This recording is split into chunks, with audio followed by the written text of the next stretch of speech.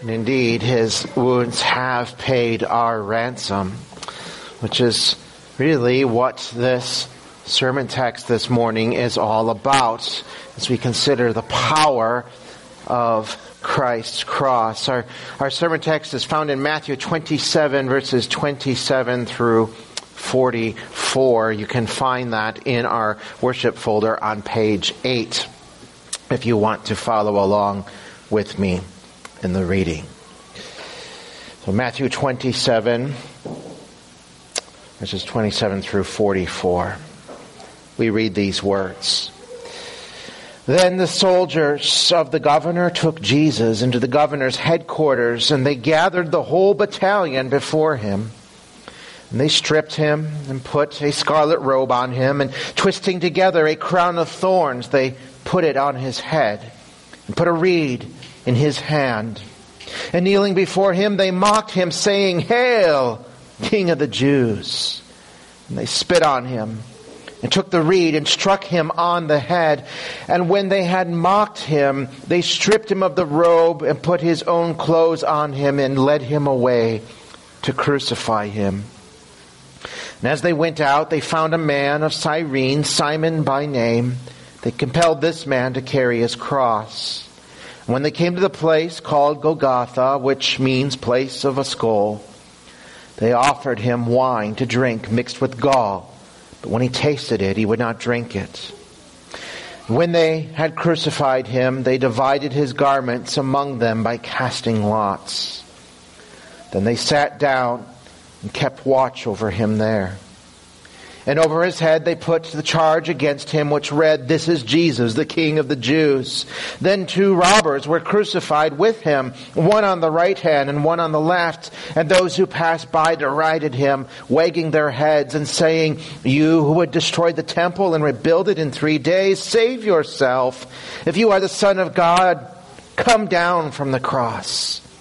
So also the chief priests and the scribes and elders mocked him, saying, "He saved others, he cannot save himself. He is the King of Israel. Let him come down now from the cross, and we will believe in him. He trusts in God. Let God deliver him now, if he desires him. For he said, 'I am the Son of God.'"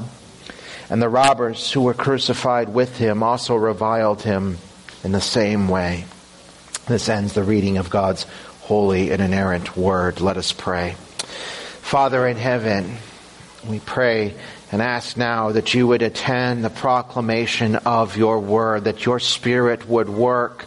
For without the working of your Spirit, it is nothing. I pray that we would not hear the words of men, but the word of God, not the wisdom of man, but the wisdom of God, and that you would work in the hearts of your people to encourage them through your gospel.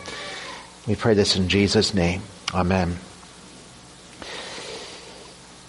When God communicates his word to us, he does so through so many different ways, a plethora of genres and rhetoric and literary devices, from poetry to narrative to didactic teaching.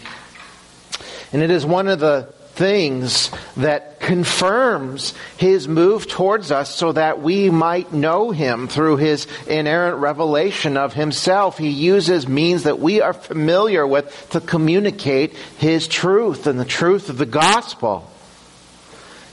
Among those things that he uses, of which we are familiar, is irony.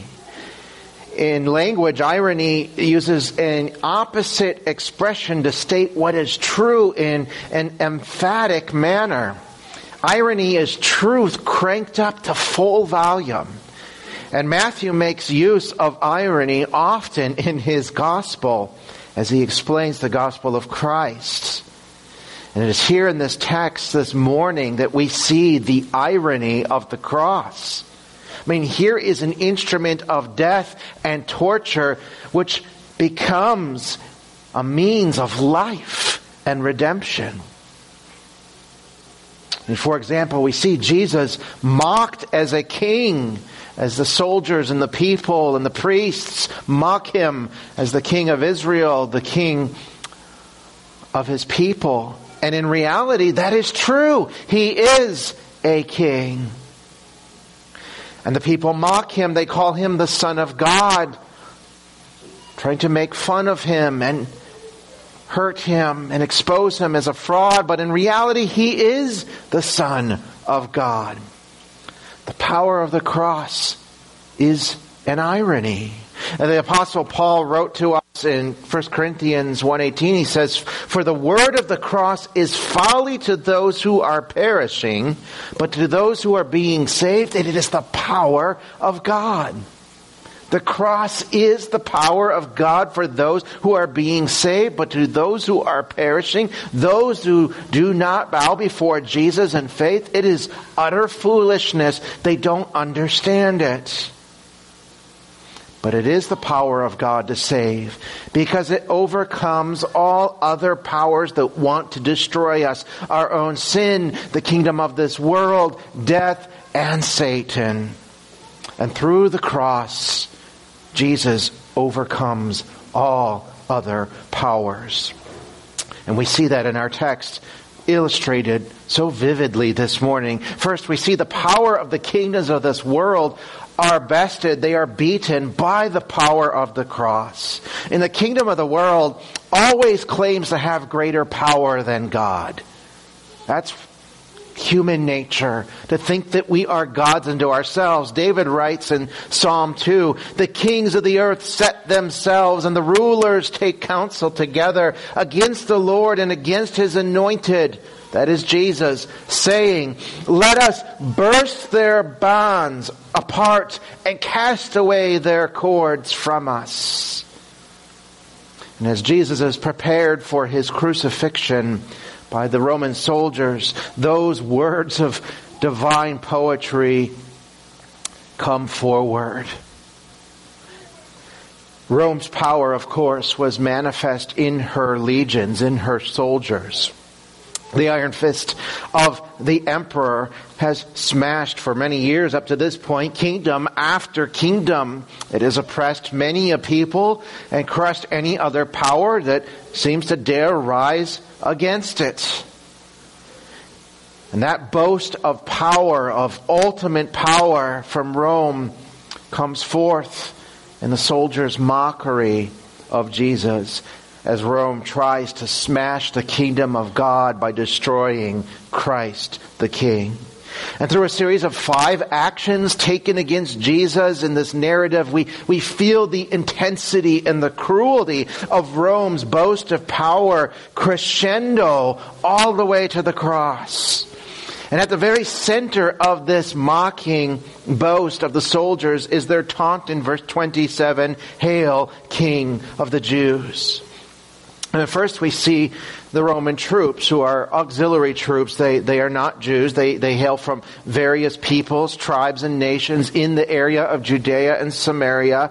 And they take Jesus bound to the Praetorium. That is the residence of Pilate, the governor, whenever he stayed in Jerusalem, usually during feast days.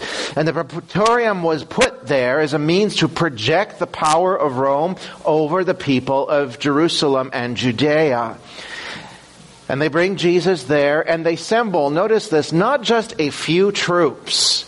You would think they'd only need, a few to lead this weakened prisoner into the area of the Praetorium to prepare him for crucifixion. But they assemble the entire cohort or battalion, as the English Standard Version translates it. That's roughly around 600 soldiers. It's an exaggeration, but it's an intentional exaggeration. Rome wants to be over the top here. This is a show of power. It's like when the United States sends forth aircraft carrier groups. It's a display of power of the nation. And so they gather the whole cohort against this one who was the king, to declare, no, you have no power, you have no authority. The real authority belongs to Rome and to the emperor. All other challenges to Rome's authority are laughable at best. And so there then, in the presence of all those soldiers, they humiliate and shame Jesus by stripping him of his clothing, and they place upon him, as Matthew writes, a scarlet robe. This was likely a military cloak, a cheap military cloak, made with cheap dyes to dye it red, of some officer, probably not a high-ranking one. But it was meant to show some level of authority or rank. And it's placed on Jesus not because they see him as having any real authority, but in mockery. They're claiming that this helpless man is actually very weak. This is a mere sham of majesty. He had no robes of authority of his own. The only thing they has is given to him by Rome. And at best, it is a simple officer's cloak.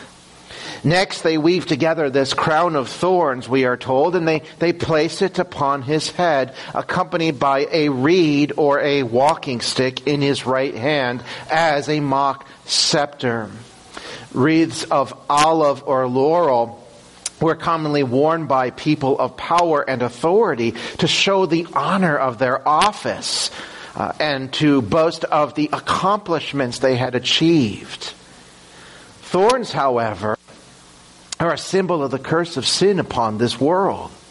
God tells Adam in Genesis 3 that because Adam had disobeyed, he had transgressed God's law, he had taken that forbidden fruit and sinned against God, part of the curse would be that the ground would now bring forth thistles and thorns, making agriculture, which was needed to sustain life, difficult.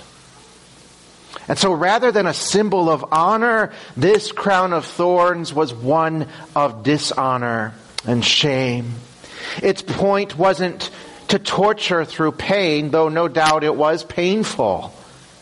But it was to bring further humiliation by claiming that Jesus was no real king. He had no real honor. He was a cursed king. The reed they gave him as a mock scepter was just a common walking staff, something somebody used as they traveled across the roads that Rome had built. A scepter, of course, a real scepter, isn't a symbol or an object of power. It's been used in many different cultures and periods of history. We see images of stretching forth of the scepter for a subject to touch, to symbolize that the king was being gracious or merciful towards another. It was done to express that a request or a wish had been granted by one who had the power to grant it.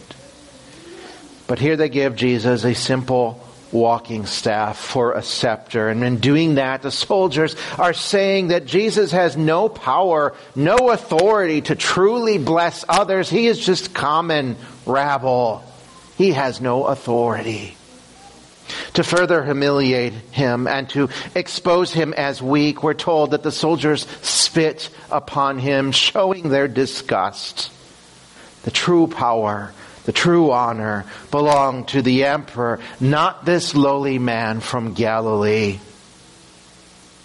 And then they strike him upon the head with that very same reed, no doubt driving those thorns into his skull, causing further pain. And they beat him and they break him and they weaken him. To them, his power is so worthless and impotent that he cannot even protect himself. And having now dressed him in these parodies of power, the Roman soldiers bow before him in false homage, pretending to adore and worship him. Hail, King of the Jews! And yet those very words, as we already observed, they preach truth.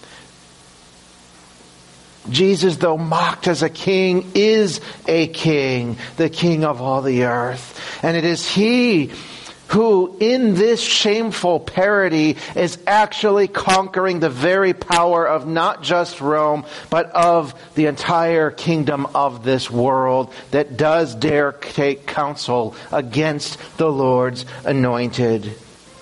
Because the nations of this earth do resist God and His anointed, as we read in Psalm 2. But the Lord replies to them in that psalm. And we read these words in Psalm 2, 4 through 6. He who sits in the heavens laughs. The Lord holds them in derision. Then He will speak to them in His wrath and terrify them in His fury, saying, as for me, I have set my King on Zion, my holy hill. And as the cross of Christ rises on that hill of Golgotha, the power of the earthly kingdoms is smashed. For they cannot deliver people as they promise. They cannot save them from the miseries of this life and from their own sinfulness and suffering. But the anointed suffering servant on the cross can and does. And He brings to an end the powers of this world and brings them under the power of the cross. Continuing in Psalm 2, the Lord continues. He says, I will tell the decree. The Lord said to me, and this is messianic, you are my son. Today I have begotten you. Ask of me, and I will make the nations your heritage and the ends of the earth your possession. He does that through the gospel as it is proclaimed, as people come to Christ. You see, through Calvary, the nations become Christ's heritage. And that is why Christ's people you will find in every part of this earth. From those crowded apartments where they gather in secret in China and North Korea and the caves of Afghanistan to right here in Ann Arbor as we gather, Christ's kingdom has won through the cross. So through the humiliation of the cross, Jesus now sits exalted above all earthly powers. And one day, every knee, from Pilate to every one of these soldiers, they will stand before Him and bow. And every tongue will confess that He is Lord. For as we read in Revelation 11, the kingdom of this world has become the kingdom of our Lord and of His Christ. And He shall reign forever and ever. And so we see the nations of the earth, they flaunt their power over the kingdom of Christ and over Christ our King. They demand from us our devotion every day of our lives. Politicians and princes boast of their power over people through symbols and armies and taxes and policies and propaganda. But just like the power of Rome that it claimed to have over Christ, none of that can compare to the power of God's love that He unleashed at the cross. The power of earthly kingdoms is smashed by the power of the cross. And that means that the power of Satan himself is defeated as well. You see, in the Bible, Satan is called many things. Among them, he is called the ruler or the prince of this world. He is called the god of this world. He is called the prince of the power of the air. The kingdom of this world is the dominion of his darkness. But through the cross, Jesus delivers His people from that dominion of darkness by transferring them into His kingdom of light. And on the cross, the serpent does bruise the heel of the Son of God. But that bruising also results in the crushing of the serpent's head. Jesus did what Adam failed to do. He defeated Satan and his kingdom forever when He went to the cross. For the cross, the power of the cross overcomes the power of this world and of Satan. Secondly, we also see, though, that the power of death is buried by the power of the cross. Not only did Rome mock Jesus and boast of its power over Him, but we get the sense that death personified does as well. We hear death's dark voice in several ways in our text. And first we see it in the very weakness of Jesus. In verse 32, we're told that the Romans found another man named Simon from Cyrene to carry Jesus' cross for him. Normally, those who were being crucified were required to carry the cross section of their own cross upon their shoulders.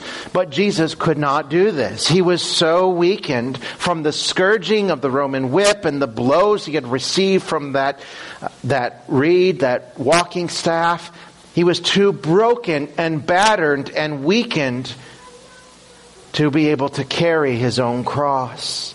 And that weakness of Jesus, the Son of God, reminds us that he is not just divine, but he also has a human nature. Jesus was a real man. He took on real human flesh. He experienced real pain and suffering.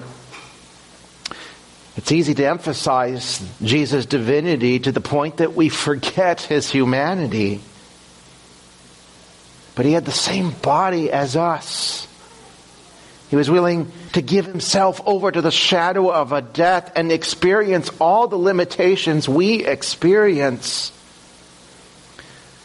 And throughout the Passion narrative, there are strong allusions to many Old Testament passages, but particularly Psalm 22. Psalm 22 is a messianic psalm. It predicts the suffering of Christ and what Jesus would endure. And in mournful poetry, we hear the voice of the sovereign sufferer crying out. He says this, "I am poured out like water, and all my bones are out of joint. My heart is like wax. It is melted within my breast. My strength is dried up like a potsherd, like a piece of broken pottery. And my tongue sticks to my jaws. You lay me in the dust of death." Another place we see death's grin is in the very place of the crucifixion. As we read here, it is called Golgotha, which is an Aramaic word, means place of the skull.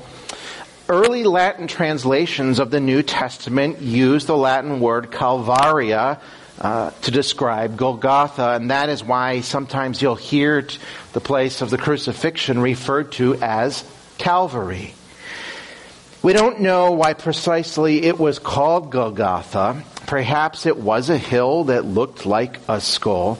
The likely reason is that it was a well-known place of execution just outside the city walls. I mean, think about it. Skulls have long been associated as a symbol of death. There is this foreboding sense of death when you see a skull. That's the reason they are on pirate flags and poison bottles. Jesus was taken to the place of the skull to die. Death was written in the very name of that place. And so it seemed as if the power of death was winning.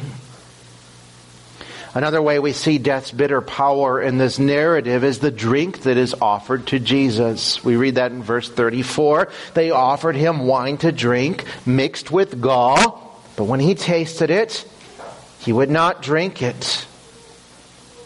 Gall is literally, it's the bile from a liver or gallbladder, but that is not exactly what this was. It wasn't real gall. Gall had come to mean any bitter, sometimes poisonous liquid-like substance. This was likely some sort of bitter herb that was mixed in with the wine, which rendered it undrinkable. That's the point of putting gall in it. Some Bible scholars have suggested that this wine was actually mixed with poison so that it would hasten death and bring suffering to an end quicker. But the more likely explanation is found in Jesus' refusal to drink it. It was so bitter that as soon as he tasted it, he could not drink it, even though he needed it. I mean, after the scourging and the beating and the torture he has endured, he was no doubt dehydrated. In fact, we saw that in Psalm 22, where we read that my tongue sticks to my jaw. It was swollen within his mouth. And instead of offering something that would bring some measure of relief and deaden the pain, a drink of wine, they mix it with a bitter substance in order to mock him. It was so undrinkable he could not find any relief, even from his thirst. And that bitterness points us to the bitterness of death that was so close. Another shadow of death's power is found in verse 35. Where we find they actually crucify him. They fasten him to the cross. Matthew doesn't tell us that they nailed him. We learn that in John's gospel. But then we read this in verse 35. As they crucify him, they divided his garments among them by casting lots. They stripped him of his clothing to shame him before all who would pass by. And then they gamble over his clothing. And this again is yet another fulfillment of Psalm 22. But think about why they do this. Why are they taking his clothing and gambling? Well, they're doing it because Jesus is a dead man. He doesn't need his clothes any longer. These garments that had long collected the dust of many a Galilean road as he traveled and preached the gospel of the kingdom and healed and loved sinners. These garments which were once wet on the hem as he walked across the water to save his disciples. These garments whom the sick and the suffering long to simply touch in faith so that they might be healed. These garments are cast aside and divided up as a prize in a game of chance. Because Jesus wouldn't need them. He was about to die. The only clothing that he would wear from this point on would be the clothing of the grave. Indeed, death is a fearsome enemy, and its power seems so final, but it's not. In fact, next week we'll see in greater detail death's final cry. But for now, consider here that Jesus, in going willfully to this death and submitting himself to the power of death, he is actually burying death itself. God tells us in Hebrews 2, since therefore the children, that's us, share in flesh and blood, he himself likewise partook of the same things, that through death he might destroy the one who has the power of death, that is the devil, and to deliver all those who through fear of death were subject to lifelong slavery. Through his death he delivers us from the bondage, the slavery of death. The power of the cross buries death forever. And here is an object that once was a cruel instrument of torture, which has now become a symbol of everlasting life. Death is part of the curse as a result of sin. And on the cross, Jesus takes upon him that curse so that we might be delivered from it. We read in 1 Corinthians 15:56 that the sting of death is sin and the power of sin is the law. And we also read in Galatians 3 that Jesus became that curse for us because it is written, curses everyone who hangs on the tree. He took it upon himself so that the sting of death would be no more.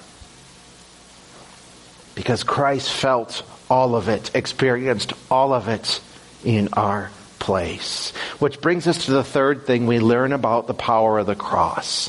And that is this, that the power of sin is broken by the power of the cross. The power of your sin is broken by the power of the cross.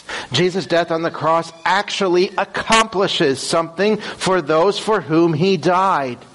It was not just an open door of salvation, a means of maybe saving people. It actually is your salvation. If you are united to Christ through faith and repentance, this was your salvation. Redemption was realized on the cross. It makes salvation definite and certain for those for whom God saves. And once again, the beautiful irony is what drives this truth home. First, notice the irony of with whom Christ dies. Verse 38, then 2 robbers were crucified with him, one on the right and one on the left. And these 2 robbers, we know, were imprisoned with Barabbas, who the crowd had chosen in place of Jesus, as we considered last week. And that word for robbers is the word that means brigands or insurrectionists. These were murdering terrorists, not simple petty thieves. And Jesus, in being crucified with them, is being counted as the worst of humanity. He's being identified as the most evil of sinners, though he himself knew no sin. And why? Because he was willfully taking on that sin in the place of sinners. He carried the worst of sin so that he might save the worst of sinners. That is what we mean when we say that Jesus' death was a substitutionary or vicarious atonement. Secondly, we see the power of the cross to cancel sin. By the way, Jesus responded to those who taunted him as he hung in agony. Crucifixion, of course, was a public execution. It was meant to be a deterrent to anyone else that would dare rise up against Rome. So Jesus hangs on the cross, bearing sin and shame. And as he does so, he is mocked. He is taunted by all the passers-by. The word Matthew uses to describe this taunting of the crowd is literally blasphemy. Again, it's a purposeful use of irony, because what has Jesus been charged with by the high priests and the elders of the people? Blasphemy against God. And yet here is Jesus, who has been falsely charged with blasphemy against God, being blasphemed by the very people who ought to be worshiping him, for he is the Son of God. And notice what they say. Verse 40, you who would destroy the temple and rebuild it in 3 days, save yourself if you are the Son of God. Come down now from the cross. They bring up the matter of the temple's destruction as a means to mock him. And just inside the mighty walls of Jerusalem stood the temple, glistening in all of its glory. It seemed permanent and powerful. But here on the outside, on this rough wooden cross, hangs the man who claimed to be the Son of God, bleeding and parched and weak and powerless. The temple, indeed, in that moment seemed so true, so right, so permanent that its worship was the way to know God. But Jesus seemed just to be another prophet who had come and gone. And yet, in the irony of the words of the crowd, the truth of the gospel rings out, because the cross means the temple isn't needed anymore. And it would be not too long after this, destroyed. But Jesus, in just 3 short days, would rise again from the dead. He is the new temple, the new way to know God, to worship him, to enjoy his presence. You see, all the temple worship, which involved sacrifice after bloody sacrifice, was never meant to be permanent. It was only meant to point toward the one true and final sacrifice for sin, that is God the Son. The author of Hebrews writes these words in Hebrews 9.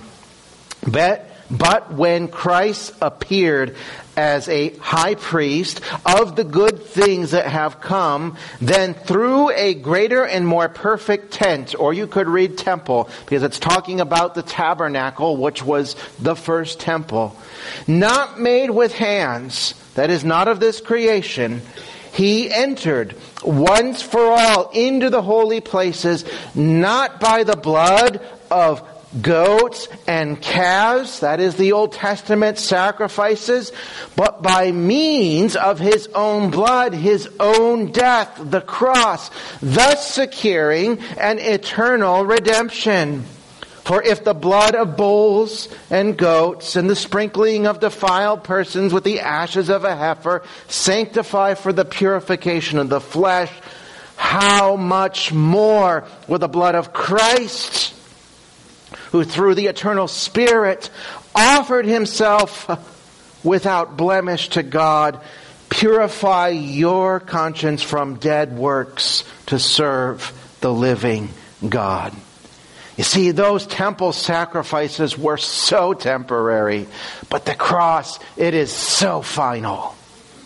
We don't need to offer continual sacrifice to Christ every Sunday that we gather in order to be made right with God. We don't offer up Christ in mass, sacrificing him again. Instead, we are gathering and worshiping him because we have already been made right with God through the cross, which has already canceled our sin. We don't need any more sacrifice. It's already been done.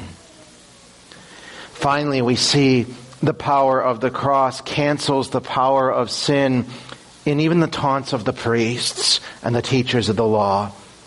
Again, they say to him, words similar to the crowd, he saved others, he cannot save himself.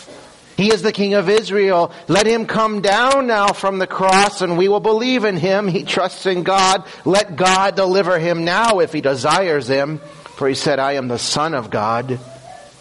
And again, the priest's words drip with irony. Jesus does save others, but he does that by not saving himself. It's not that he could not be delivered from the cross, but that he would not be delivered so that he might be the deliverer of many. He was accomplishing what he came to accomplish. He was completing the mission. He was making our salvation certain. And only one who is perfect and without sin could make a certain atonement for that sin, because it is sin in the first place that merits the curse of death. And since we're all stained with sin, we could not redeem ourselves, but God himself then must be the one to die in the place of others. And God the Son dies on the cross to cancel the power of our sin.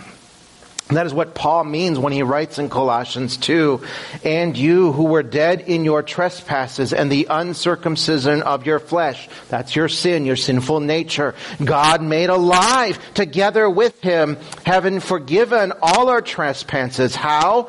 By canceling the record of debt that stood against us with its legal demands, our transgression of God's law. And how does he do that? These he set aside, nailing it to the cross.